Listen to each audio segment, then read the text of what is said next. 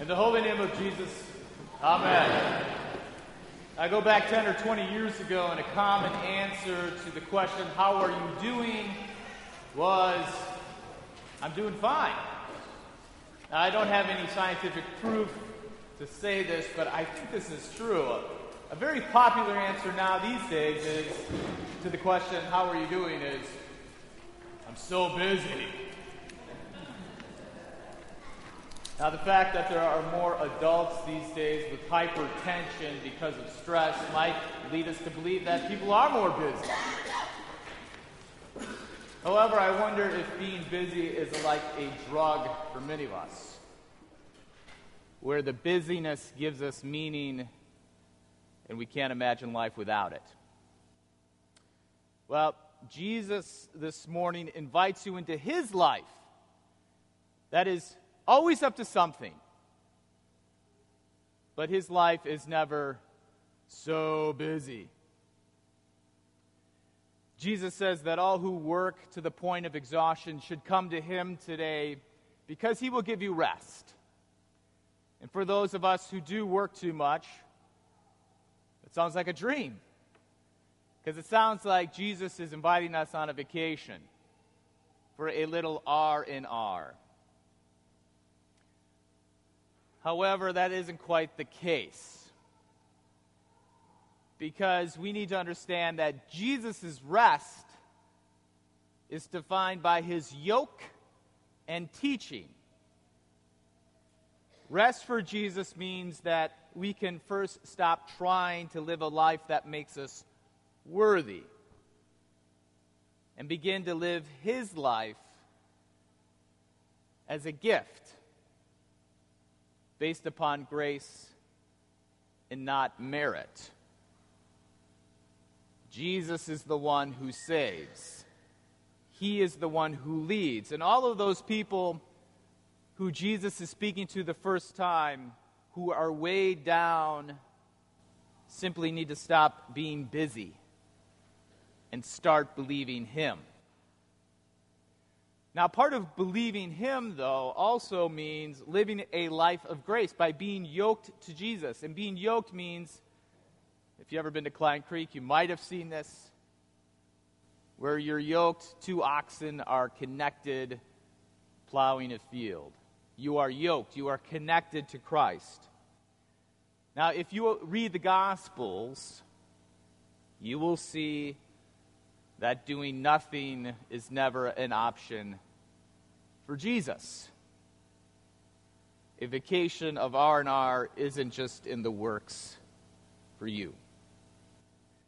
Rather, Jesus is always up to something, like forgiving, loving, healing, serving, suffering, and sacrificing. Never once do you find Jesus saying, boy, I'm so busy these days. Now, in Jesus' time, people were weighed down by the Pharisees. They were weighed down with certain rules and certain ways in order to live an acceptable life. In the midst of these pressures, Jesus came to show people that God received them based upon his work, based upon grace, and not their work. Now, I understand that we're not pressured by the laws of the Pharisees, and I highly doubt anybody can actually number the amount of laws and rules that the Pharisees had. However, I do believe that many of us are still pressured to live a certain way that is not empowered by the Holy Spirit. We're pressured to live a life that is accepted by others before it's accepted by God. So rather than the Pharisees these days, I think it's the enigma of being productive that puts pressure on us.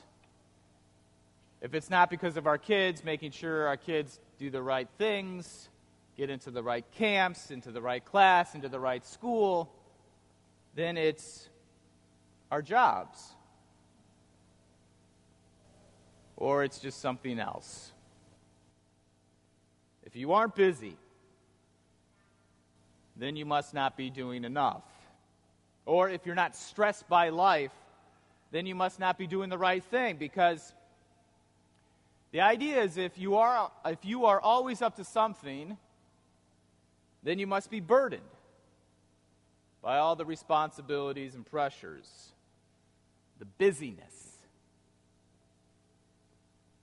Well, this is where Jesus comes in today at the beginning of the gospel reading and helps us by pointing to those who aren't interested in playing the adult game of life. Jesus points us to children, actually very small children. It says little children in the English text, but the word itself means pre-verbal infants. Very little children. But I think any child will do.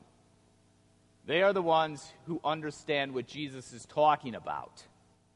Which makes sense, because if any of you have ever had the responsibility of taking care of children, whether it's your own children or if you babysat, watch your niece or nephews, your grandkids, you understand how someone can always be up to something, but never so busy. I mean, children wake up in the morning ready to do something. This is just from a couple days ago in my own household.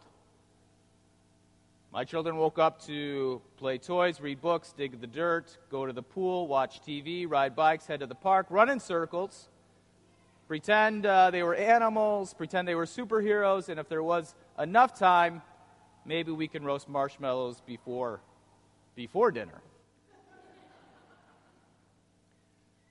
And when they need to go to sleep, they either try to stay awake so they don't miss any life,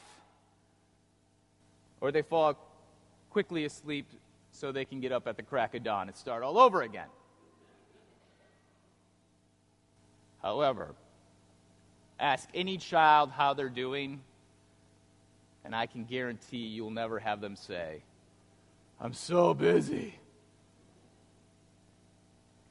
They don't give that answer because they're like Jesus.